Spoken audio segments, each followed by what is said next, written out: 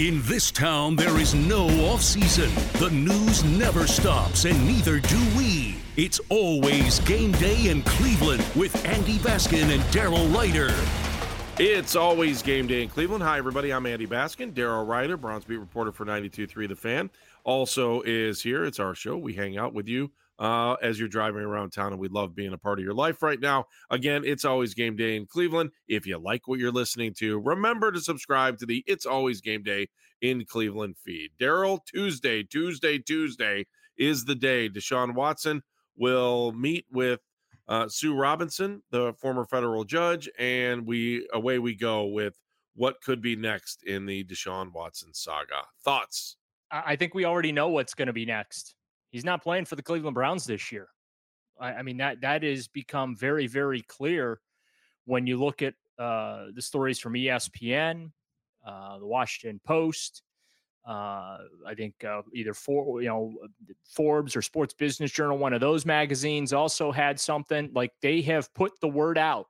Deshaun Watson's not playing this year if the NFL gets their way. So we have quickly progressed from a couple of games like we've talked about to a half a season to now he's not playing. And I think questions now start to be asked about 2023 and if he's going to play in 2023. I did not think going into this that it was going to be this bad from a disciplinary standpoint, but it's that bad. He's not going to play this year. The Cleveland Browns are going to pay about $60 million to quarterbacks who will not play a single down in 2022 for them. Daryl, do you think that this got pushed because of the settlements? If the settlements weren't already in place with 20 of the 24, do you think this would get stretched out a little bit longer, or we'd probably be on the same trajectory as we would be heading towards training camp? No, and I think that the biggest problem, and we have talked about this for the NFL, is more information trickling out, right? Obviously, the league is more privy to information than we are as far as behind the scenes and what may or may not have allegedly taken place between Deshaun and these accusers. But, to recap here, 24 filed lawsuits, 20 of those lawsuits have been settled. 4 of those are going to go to court. 2 more suits were threatened to be filed but have not been filed yet. The New York Times detailed up to 66 women that Watson saw over a 17-month period, right? Mm-hmm. So 66 minus and Mike Florio said over 100. Right, he used over 100. Yeah. So we're talking 66 minus 24. That's 42 women who have not filed any legal action officially, right? Right. But there are some of those women who have said that Deshaun acted inappropriately, even though they are not seeking any type of damage or restitution via the court system. So I think that the NFL is just, quite frankly, going to drop the hammer on this guy. And he's just not going to play this year. And the reports about how talks broke down. Well, the reason I think talks broke down is because the NFL probably made it very clear. He's not playing for a year, at least, at minimum. And that's the key here. It's indefinite. The narrative now is indefinite suspension of at least 1 year. And that tells me that if more stuff comes out, they might bite into the 2023 season as well. So, Daryl, I was trying to think of different paths that could happen here.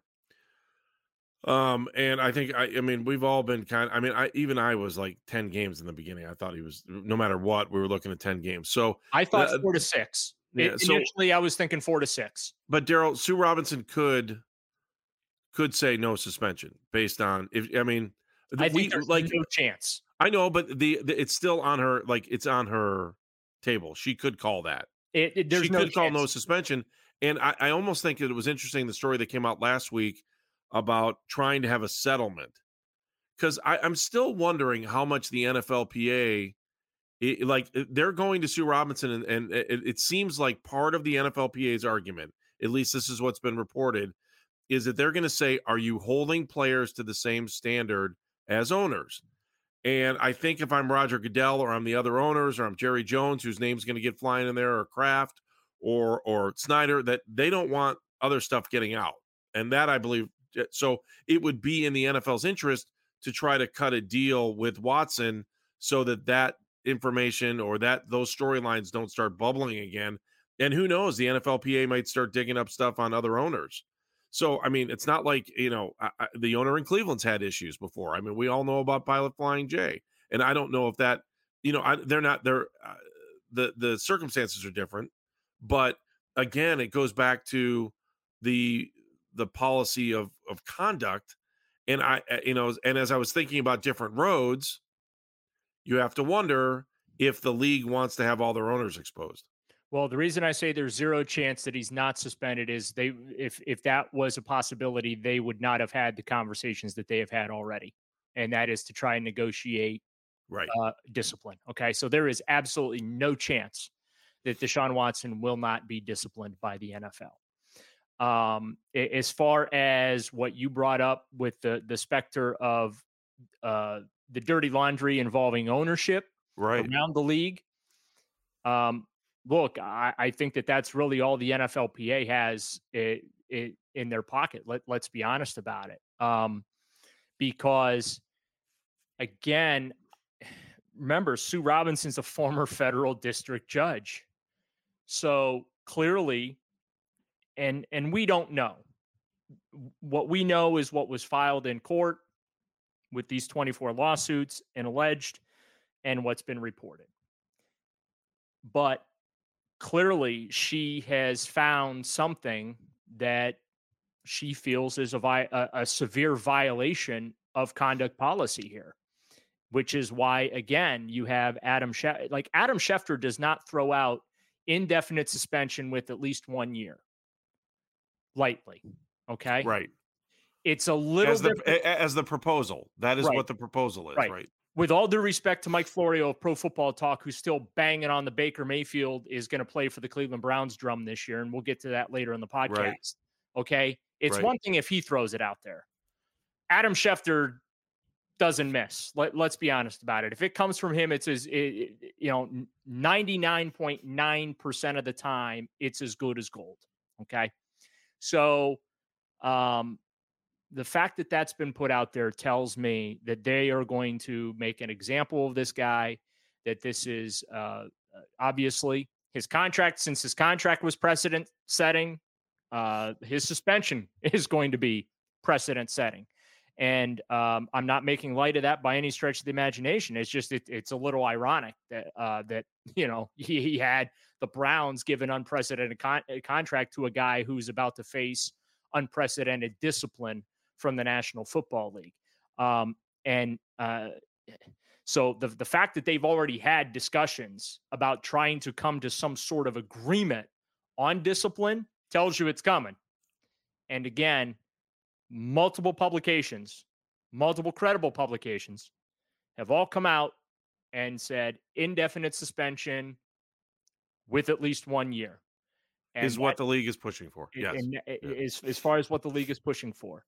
And I don't know that the NFLPA is going to be able to convince them otherwise. Yeah, I think for me, as I just look at this just from a legal standpoint, right? Sue Robinson has to figure out if she's going to listen to the past. I think that's something that's going to be interesting because she's a new cog in the wheel, I guess is probably an easy way to say it, because this didn't exist before. Past, it's 8 to 10. Like if she listens to the past, right? The benchmark for personal conduct suspensions is 8 to 10 games. Like that's the range, right? Right. And also let's not forget Sue Robinson is paid by the NFLPA as well as the NFL. Correct. So that's why I agree with everybody. I think these stories that are coming out are right, that it's going to be a year. I'm really interested to see because the precedent she will set will push us forward into the future if anything else happens to any other players or owners or members of staffs. See, I don't think I think that there's a chance it could be longer than a year. And that's why it's going to be an indefinite suspension. So he's not going to play this year at all because the league wants to see, remember, there's still 4 cases pending, right? And we don't know if Tony Busby was bluffing about those other 2 cases. We also don't know if more cases are going to be filed, right? Or more settled, or or more settlements get reached in, or what, you know what I'm saying? Right. So we have no idea. And neither does the NFL. And we talked about this on a previous podcast about just what a tough spot the NFL is in. If they suspended him for 8 to 10 games and more stuff comes out, then what happens? Now the league is perceived as going too soft on Deshaun Watson, right? Right. Now, if nothing would have come out, and it again sticking with that 8 to 10 previous precedent, right? Then Browns fans are going to feel like the league was too heavy-handed with Deshaun Watson because nothing new has come out.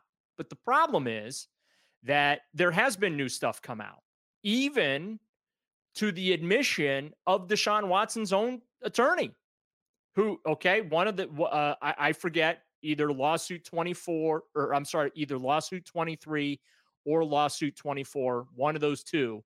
Remember, he issued that statement, hey, we can't comment. This is news to us. We have to investigate these claims ourselves, right? So that is the danger that I think that the NFL and the pressure that the NFL is feeling here, that like, hey, if we give him X number of games and we do let him come back and play half of the 2022 season, but yet all this bad stuff is still coming out, how can we rationalize that? And as we've talked about previously, my position. I don't believe in double jeopardy. I don't believe that if you suspend him for X games this year, that you should be able to come back next year just because more allegations surface and come back and suspend him again. I feel that that's wrong. So what ultimately becomes the compromise here, Andy? Okay. Yeah. Indefinite suspension. This way, there's no game number attached. And you basically say to him, if nothing else comes out and you're able to get this all wrapped up, we'll see you in 2023. If not, we'll have a conversation in the 2023 offseason about your season. So is this commissioner's list then? That's my question. Is it indefinite suspension without pay or indefinite suspension with pay? Well, he's already been paid. He's already gotten his signing bonus. So he's still got what, $1 million on the table for this year, right? I think $1,035,000, something like that, thousand, something like that. A veteran minimum. And again, to stress, see, this is what's frustrating about national people who think that they know the Browns, that don't cover the Browns, is that the way Deshaun Watson's contract was structured, it's the same exact way that Myles Garrett's contract's been structured, Denzel Ward's contract extension was structured. Every major, massive contract extension that Andrew Berry has done with the Cleveland Browns have been structured with a big-ass signing bonus and a veteran minimum year one salary. And that's all done for salary cap computation. And I get sick and tired of opening Twitter and seeing these national talking heads who, again, don't cover the Cleveland Browns, have never asked a single member of the organization a single question, but they've got national platforms taking cheap shots at the organization for how Deshaun Watson's contract was structured. No, Deshaun Watson's contract was structured in the same manner everybody else's was. The difference is all his money was guaranteed, and he got a really, really, really, really, really massive signing bonus to the tune of around $45 million. But just shut up with this narrative that the Cleveland Browns, as a way to skirt the system, structured his contract so that he'd face minimum financial penalty. Oh, by the way, they could not only suspend Deshaun Watson, but they can fine him as well. So, yeah, while he might only miss out on whatever $1 million, by the way, the contract would toll anyway and basically start over next year. But I'm so sick of hearing this narrative from these national talking heads that don't know what they're talking about, but they're pushing this biased agenda. Yes, what Deshaun is accused of is despicable, gross, however you want to describe it. Very serious allegations. He's going to be disciplined at some point here. It's going to be severe. It's going to be unprecedented. But get your facts right. That's my thing. Get your facts right. So, Daryl, a couple things here. That I also think that holds true for the Baker Mayfield situation too. We're going to get to that in a second. I just want to throw this out there. And again, this is just it's more of just trying to look at both sides of everything that's going on here and trying to figure out. And the league, as I look at the league in this situation, they have to be heavy-handed right now. They have to be talking about maximum penalties. They have to be talking about indefinite suspensions, because if they don't, that there's there's the ground that they settle on changes. Does that make sense to you? That Yeah. they can't be, they have to be this way because they want everyone to know that they lay down the law, that this will not be tolerated, and that this situation is there, and that they don't want their anyone in the NFL, anybody who says they work for the NFL in any way, shape, or form, that they don't want the actions that have been said and put into the court of public opinion, regardless of, if you're looking at any one of the prongs, which is criminal, civil, or NFL, that they need to do this. They also, I mean, Sue Robinson's in a spot where I don't know where she's supposed to, like, I wonder how Sue Robinson's going to weigh this thing out. Again, that's why, as the story projects, and I think I know what's going to happen. I don't know what's going to happen. I'm not sure. And I also think that if the NFL doesn't talk this talk, they're going to look soft if Sue Robinson gives anything less than a year or less than indefinite. Right. And then Agree? 100% agree. And I would love to know how comfortable the Haslams and Andrew Berry are with the information that they acquired before they gave up 6 draft picks and $230 million for a player that can't play this year. Basically, his unavailability is going to torpedo this season. With all due respect to Jacoby Brissett, he's not Deshaun Watson. So, I shake my head. Clearly, the NFL did a much more thorough investigation than the Cleveland Browns said they did. And you would think they would have given that information to any team that was looking at him. I mean, remember, there were 10 teams that were looking at him. All right, Daryl, let's take a quick time out here. We're going to come back. We're going to talk about the other thing that sometimes the national view of what's going on with the Browns quarterback situation seems very skewed, and that's Baker Mayfield. What's next for him, and what would be next for the Browns if Deshaun Watson is not the starting quarterback? It's always game day in Cleveland. He's Daryl Ryder. I'm Andy Baskin. If you want to be a part of the show, hit us up at Game Day CLE.